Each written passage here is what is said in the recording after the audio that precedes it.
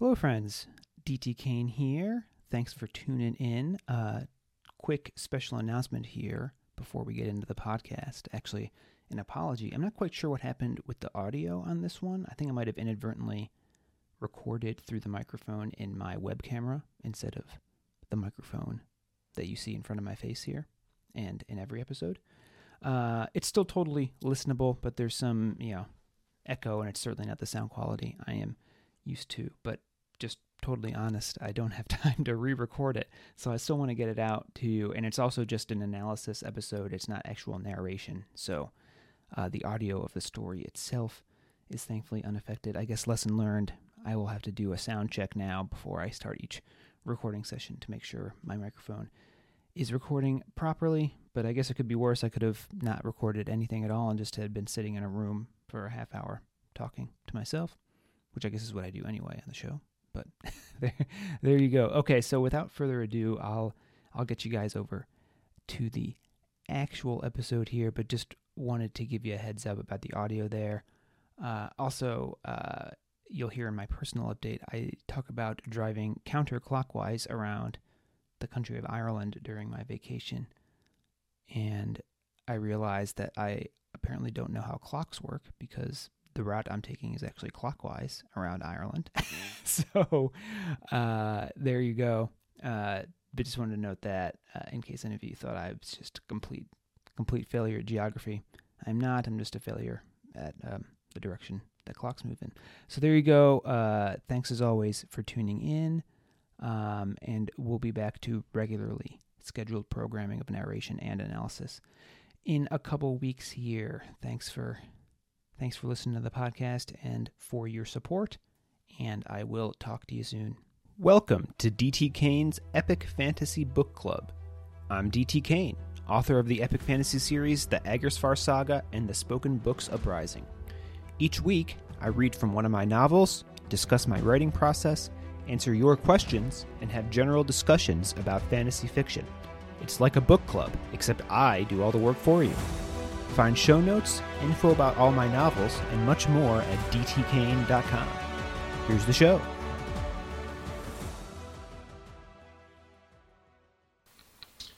All right, welcome back to another episode of DT Kane's Epic Fantasy Book Club. Today is May 16th, 2022, as I record this, episode 20. It is my sister Sarah's birthday. Happy birthday, Sarah. A bit different this week. As we're only doing an analysis section, last two episodes, I'm sure you noticed, were only narration. And that's because by the time you listen to this, I will be in Europe in the midst of a 2-week vacation. So I'm doing a batch of episodes here ahead of time to make sure that you keep getting your weekly hit of the book club here. So I'm kind of coming at you from the past. We're doing some time travel here. Whoa. Right. So, since this will be a couple weeks old by the time it comes out, I'm not going to dwell too long on the personal update here. But on the writing side, I am nearly done with the first draft of the Spoken Books Uprising Part 4, title to be announced soon. Keep an eye out for that. Wasn't sure if I would make it. Let's fix the old script here. And by that I mean make it before I left for vacation. I didn't want to have like a chapter and a half left hanging over my head while I was away for 2 weeks. But turns out the draft is it's probably only going to be about 100,000 words, maybe a little less. I've been estimating 110 based on kind of the cumulative or the average length of the first 3. But so that worked out nicely, and I will almost certainly have this draft complete before I leave for vacation, which is happening in 4 days from the day I'm recording this. I'll probably be daydreaming about the plot for Part 5 while I'm on vacation, because that's a lot easier to do than drafting or editing, particularly when I'm not sitting at a computer very much. And then I will go back to editing the draft of Part 4 once I return at the beginning of June. As for the vacation, a few people have asked, so just really quick, I'm off to Ireland for 8 days. I've been to Ireland once before, but can't wait to be back. We are driving counterclockwise around the country. 2 days in Dublin, then to Cork, then 2 days in Kerry, and then we are going up to Innis, which is in County Clare, and then we'll drive through County Clare to see the Cliffs of Moher, and then end up in, we'll drive through Galway, and we're staying a little north of Galway. Then we're going to Longford and Cavan counties, which are not really popular tourist destinations, but my wife's family is originally from there, and we're going with her father, who has never been to Ireland, so we got to go to the old family seats, and there's still plenty of stuff to do there, so we're going to have a good time, maybe even meet up with a couple of distant cousins. And then my father-in-law and his wife are flying back to the States, and my wife and I are continuing on. We're going to Paris for a few days, and then Brussels for a couple of days, drinking some beer. And man, I could get into a lot more about all the plans I have, but this is not a travel podcast, so I will restrain myself for now, but I will probably give you some updates in the newsletters, which I'm going to keep trying to release each Friday while I'm away, at least smaller versions of them, so sign up for those. If you haven't already, that's dtkane.com/email-sign-up. And I'll, of course, be talking about my trip on the show as well once I return. That'll probably be in episodes 22 and 23. All right, so let's talk chapters 24 and 25 now. It might be a week or two since you read/listened to those, so if you need a refresher, you can go back and listen to chapters 18 and 19 before moving on here. Otherwise, let's go. So chapter 24, A Flying Book, our first subheading here. So we pick up the morning right after Aramir brings Baz and Rox to his cave. Baz gets up with the sun, not because he is all ready and rearing to go, but he didn't really sleep at all because he was worrying all night about his pending trip to Tome, thinking up all sorts of worst-case scenarios, like Hellar using his influencer to cause Rox to cut Baz's head off. Baz talks about his head rolling away, right? So, great imagery there, Baz. Don't blame you for not falling asleep. Though Aramir does help put Baz's mind at ease a little bit here. Just, we got this nice calm scene when Baz comes out of the cave. The glowing sunrise, Aramir floating in the air, eyes closed. He's like rotating, almost picture like a spaceship, just slowly rotating in Earth's orbit. His eyes are closed and he's humming a song. It's causing grain to slowly flow out of barrels he's got set up out in the field, and his animals are there munching on it. Even Baz, surly old Bastion, he has to smile at this scene. Then Baz and Aramir have a brief but fascinating discussion. A couple of really interesting, potentially very significant tidbits here. First, Aramir tells us that Prantvi Lextor essentially turned him into a flying book, right? Aramir says, he illuminated us with the inks of the books, and we became like them. So, again, don't come right out and tell you. I have faith in you that you can put it all together, but this is how Aramir casts his spells without the books, right?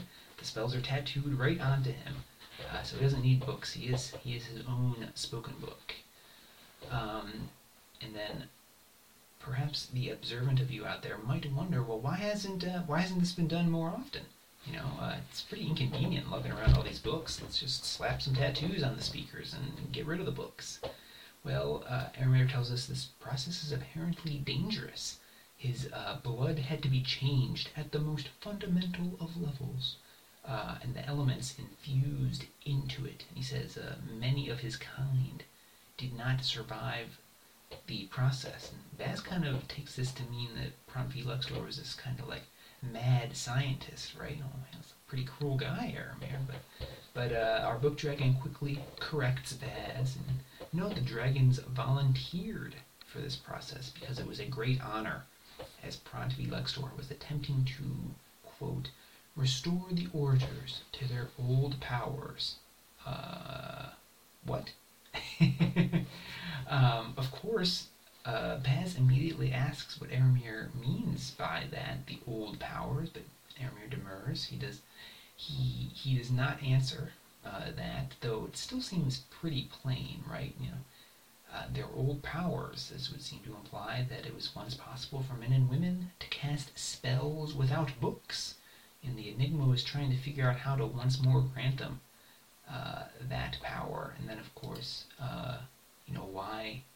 why didn't he? Why didn't he succeed? Well, the Dark Ones ruined his work, Aramir tells us. And sometimes Aramir tells us he can still hear the Dark One's voices when he sleeps. Man, interestinger and interestinger. First, Baz recalls that he too recently heard some voices when he cast that shadow spell to save Rox and Deliritus from Marla and Hellar. And also, those of you with good memories will also recall Pront v. Lextor was hearing voices in the prologue. What does that mean? Well, I'm going to leave you to draw your own conclusions about that for now, but whoa. Pretty significant here. Definitely don't lose sight of this, and unlike some things where I know in the past weeks I've dropped a few things that I've told you maybe aren't going to be relevant until later on in the series. This is going to be relevant pretty soon here, so keep this top of mind. Let me see here. Oh, one other quick note. Also about why tattoos aren't used. Remember that new spoken books can only be created by bound, right? So the bound are like speakers. Speakers are bound to the books. They can draw the power from them, but none of the speakers can write. So we can probably safely presume that the same rule for creating books holds true for the tattoos. So the fact that there's no tattooing is likely also for the same reason there are no new books, because no bound / speakers are able to write. So there's another explanation for you. And let's see, did I have something else? Another point here to make about the tattoos? I don't know. I don't think so. Alright, let's move on. Very few, our next quick little subheading here. Baz's conversation with Aramir is cut short because Rox exits the cave. Aramir agrees to watch over Deliritus while Rox is gone, and then they are quickly on their way, flying on Aramir's back back to Tome. I guess not back to Tome, to Tome, right. They have not been there before. While in flight, Baz asks Aramir how many other book dragons are there, and Aramir replies, very few. Apparently there are those who find the book dragons far more valuable dead than breathing. Baz is kind of troubled by that, and he can't imagine anyone wanting to hurt someone like Aramir, but hold that thought just for one moment. One other point I need to make here, and then we'll get back to that. But as they're flying, they see Tome out in the distance, though they're much closer than they were when we saw it a few chapters back. So a little easier to make out now. Oddly, the tall tower of the Great Library seems largely intact. It's withstanding time's decay, it would seem, save for its roof, which has been blown off, presumably during the burning. So is there some sort of magic going on here? Because the rest of the city certainly hasn't held up so well. Most of the buildings are a little more than Baz tells us. Piles of rocks, rubble heaps covered in centuries-old decay. So, interesting little tidbit here. The tower seems to not be aging while the rest of the city has certainly fallen to ruin. And then, alright, our last little subsection of chapter 24 here. This is wow. There's a little narrating tip there for you. When a word ends with the same similar sound as the next word right after it, that can screw you up while you're narrating. This is as far as I may go. And the this is, this ends in is and then is. Your tongue can triple for that. So This is as far as I may go. Aramir sets them down at the very outskirts of the city. Still a decent walk into the ruins, but remember, Aramir will go no further because of his failed oath, though he still says he wants to help however he can. So he tells Baz to remove an object he has in a pouch that's hanging from his neck. And Baz gasps when he sees it. Now, we know this thing has to be something pretty special because Baz doesn't really seem like the gasping type. Am I right? I mean, I know I wrote Baz, and so obviously, I guess kind of what I say about him goes, right? But I hope everyone out there agrees. Baz not really the gasping type here. But this impresses him. Her description here. A viscous liquid glowed within, swirling about the container as if it had free will. Baz couldn't say what color it was. Each time he looked, it seemed to be a different one of the 5 hues of the elemental quintet. And it's a vial. This is a vial of dragon blood, Aramir's own, so book dragon blood, really. And according to Rox, there is no greater gift. Aramir directs Baz to give it to the keepers of what remains, though Aramir declines to tell Baz who exactly the keepers of what remains are, or who they are. Their secrets are not for me to tell, Aramir says. You will know them. Mysterious. But you can bet we're going to be meeting these keepers here in pretty short order. Right, and remember just a minute ago I told you to hold on to that thought about people wanting to kill the book dragons. So the text doesn't draw this connection directly, but if their blood is as valuable as Rox says, perhaps that's why some people want to kill them. We have book dragon poachers out there. Don't know, but that would seem to be a logical conclusion to draw here. Of course, we don't know yet why their blood is so valuable, but we will soon. Keep listening. While Rox is still staring in wonder at the book dragon blood, Baz calls Aramir over conspiratorially. Did I pronounce that right? Conspiratorially? I guess. He asks the dragon for a favor, but we don't hear what he asks. Well, this probably isn't important at all, right? Why? If you can't hear it, I'm sure this doesn't matter at all. Let's just move on from this. Move on. No. Baz seems to think whatever he asks Aramir is going to help him survive if he gets out of Tome with his hide intact. So interesting. What could he be asking Aramir to do that'll help him out back at Erstwhile? I don't know, but we will soon enough. Not today, though. And then Aramir flies away, and Rox and Baz head off into the ruins. And they're actually exchanging jokes with one another as they go, whether Baz wants to admit it or not. Certainly getting a little more comfortable around the big man here. Right, so we launch right into Chapter 25, Magic. That's our subheading here to start Chapter 25.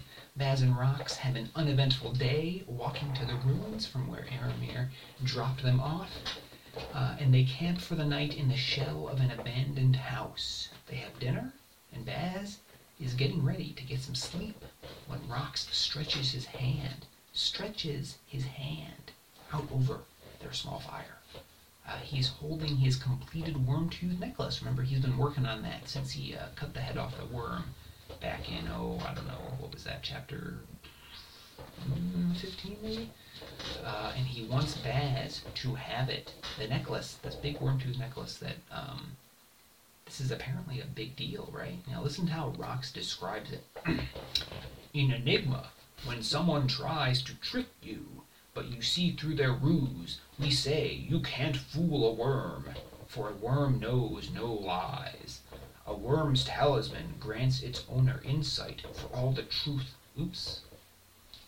Would have had to reread that whole section again if we were narrating, but we're not going to do that here.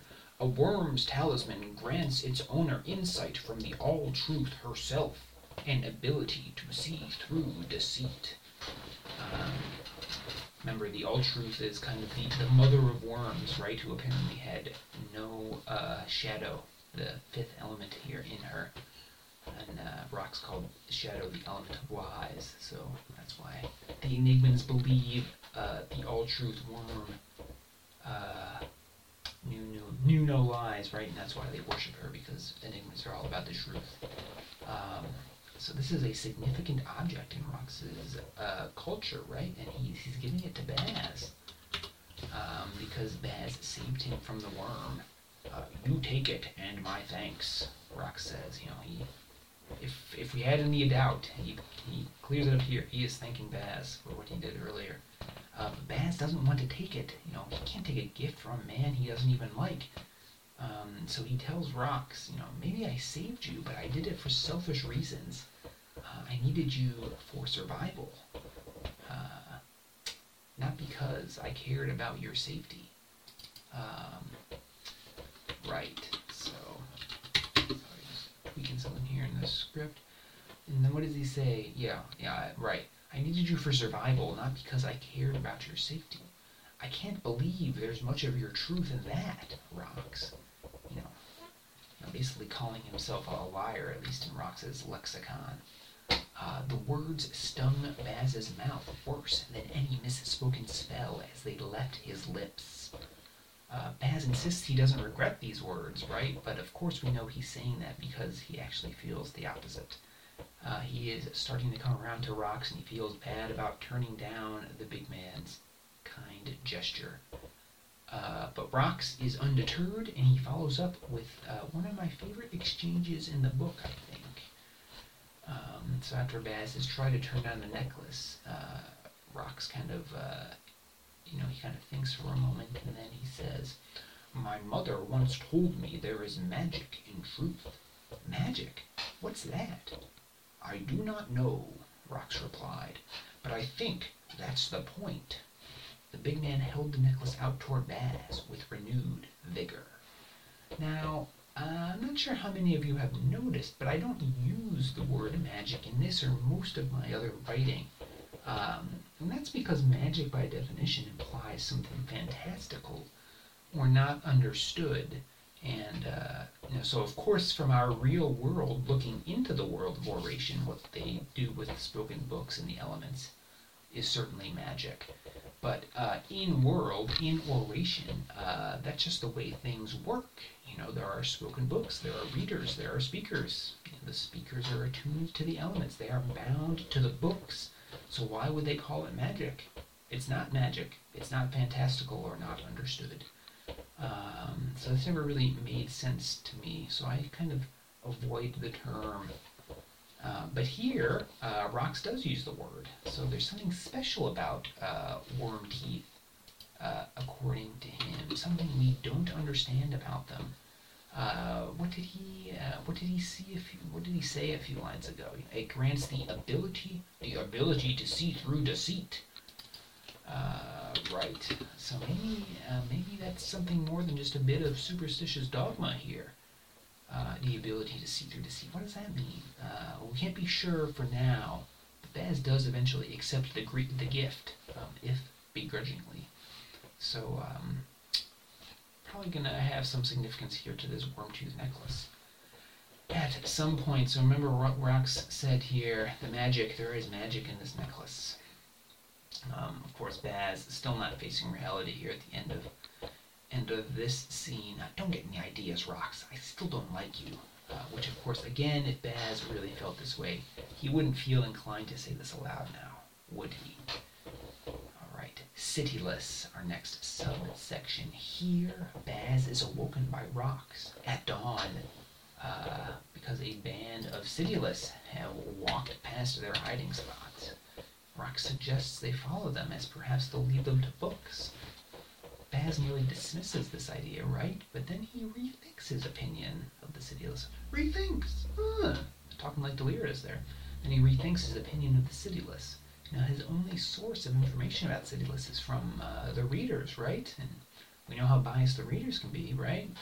Baz seems to put this together, and he also puts together that the only Cityless he's ever seen, that guy who was getting tortured back in the beginning of the book, he could apparently read. So maybe it's not so far-fetched that the Cityless might lead them to some books. So maybe Rox is onto something here. Still, Baz isn't going to take any risks either, is he? So he pulls out a book and casts one of the few spells he tells us that he actually has a lot of experience with. A sound deadening spell. You see how I put the deadening in there? Because Baz is a destroyer, right? So has to be killing something with the spell, right? So he's killing sound with the spell, so it still fits. I'm not breaking any rules of the magic system here. So this is one that Delirious had him cast frequently, so he could sneak off to see Delida in the middle of the night. Remember, Delida is his creation speaker, the one who is supposed to accompany him on the trials. And Baz implied earlier that her and Delirious have an ongoing affair with one another, so apparently Baz was a little complicit in that affair, casting this spell for Delirious. Maybe also just a quick aside here. Do we notice the symbolism? Baz is now carrying the book pack. The torch of power here has kind of passed. Baz is moving into the position that only the readers had at the beginning of the book. So, making my high school English teachers proud with that little bit of symbolism there. Right, moving on. So they start following these Cityless, who are apparently on patrol. They're on patrol, right, for contestants in the trials. Baz overhears them talking, and it actually sounds like the Cityless have been tracking them since the Firelands, which obviously surprises Baz, because they did not see any Cityless up until this point. But so perhaps the Cityless are a bit more organized than the readers back in Erstwhile would like to think. They would have to be if they have such a expansive scouting network like that, stretching deep into the Firelands. Let's see, what else here? What else? The Cityless leader. She is a young woman named Emma, green shirt with yellow embroidery. She appears to be carrying a bag with a book inside. Bingo. That's a good call, Rox. Let's follow her. So Rox and Baz follow them for quite a while, right? Kind of winding back and forth down the abandoned, ruined streets here while the Cityless are doing their patrol. And finally we end up walking down a broad avenue that leads to the base of the Great Library's tower. Here, Baz is a little perplexed. There's a bunch of rubble piled up all around the tower. There's nowhere to go. But then Emma takes that book out of the bag, out of her bag that we saw a little earlier, and she begins speaking. So she's a cuss, or is it an orator here? Still don't quite know yet, but you got to think maybe the Cityless aren't calling her a cuss, because none of the other Cityless would seem to be at all concerned about this. In fact, they all turn around and kind of guard her back. So clearly, they are not surprised when she starts speaking and reading. So it appears that this Cityless who was caught at the beginning of the book wasn't just an isolated incident, right? More of the Cityless can read, and so kind of the first two Cityless we've really laid eyes on, both of them can read. So you can bet there's more of them, right? So Emma finishes her spell, and a portion of the rubble vanishes, revealing a tall oak door with an ornate handle in the shape of a quill. Where does this lead? Where are we going? We're going into the Great Library? Man. Well, not quite yet, because we're interrupted here, right? Today you are my oath. Our final section of analysis today. Right, we don't find out where this door goes yet because rubble suddenly crashes to the ground behind Baz and Rox. Baz catches a glimpse of Hellar running around a corner. He has exposed them to the Cityless. The dastardly Hellar. Baz curses and reaches for a book, but pulls out that book of shadow he used earlier and immediately drops it. Did he hear those voices again when he touched it? Maybe just his imagination, but he is certainly not using that book, which leaves it up to Rox to defend them. And like the heading said, he tells Baz that today Baz is his oath. He, for Delirious' well-being, he's got to keep Baz safe. So then he charges out into the Cityless like a mad bull, which I suppose is valiant and sounds heroic, but probably not the best idea here, Rox. This is the first time we've really seen Rox in battle, and at least initially he does live up to the billing, right? He's certainly a force. He crashes into the city like a mad bull into a flock of sheep. He cuts one's hand off, breaks another's nose, makes a third run away. But then Emma catches him in a spell, freezing him in place. Oh no. And then a moment later, another cityless who snuck around behind Baz holds a knife to his throat, and our heroes are caught.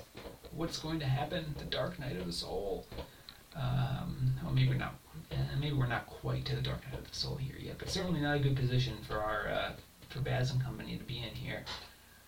Emma proves to be a hard woman here too, right? With her cold, gray eyes. She's upset over the injuries to her friends and orders Rox be killed as he's too much of a risk. Too much of a risk for what? A little unclear, though that'll become clearer as we read on here. Of course, Baz immediately objects, as if we needed more evidence that he likes Rox by this time. Baz tells us, Rox is just trying to fulfill his promise. He's just doing what every man hopes to be able to do, fighting for something he believes in. Why should Rox die for that? So Baz, frantically thinking, he comes up with an idea to save him. Show them the blood, Rox, the blood, the book dragon blood. Is that going to work? I don't know. But we will next week when we read chapter 26, and that is your homework assignment. Read chapter 26. It's a nice short one. I think it's only like 5 or 6 pages. And that'll be next week's episode. We'll read that and do the analysis because it's so short. So it'll be a nice, sweet episode next week, and then the following week, I will finally be back with all of you to our regularly scheduled programming. Chapter 27 is a doozy of a chapter, so charge up your AirPods before you listen to chapter 27 because it's going to take a while. Right, so that's it. No listener questions or quest this week since I'm on vacation, but we do have a quote. This week's quote comes from Andrzej Sapkowski, and I did have to look up how to pronounce his name before I read this. He is, of course, the author of the Witcher series, now the big TV show on Netflix. And this quote is a nice short one. There's a grain of truth in every fairy tale. Isn't that the truth?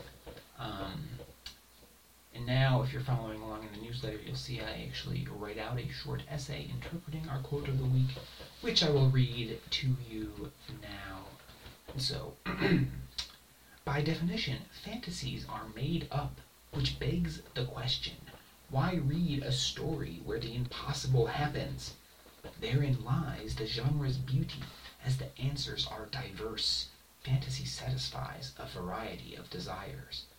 Perhaps you seek pure escapism, a whimsical world apart from the confines of the mundane.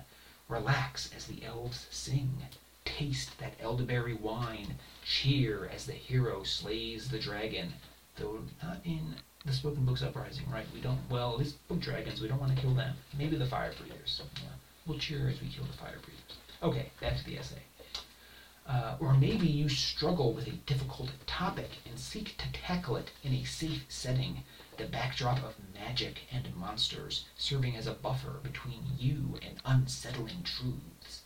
At times, it is easier to examine a thing through a filter of the fantastic. Or perhaps you want it all, a great story that both transports you to another world and challenges you to consider the difficult questions of your own. Questions that many would prefer to leave unanswered.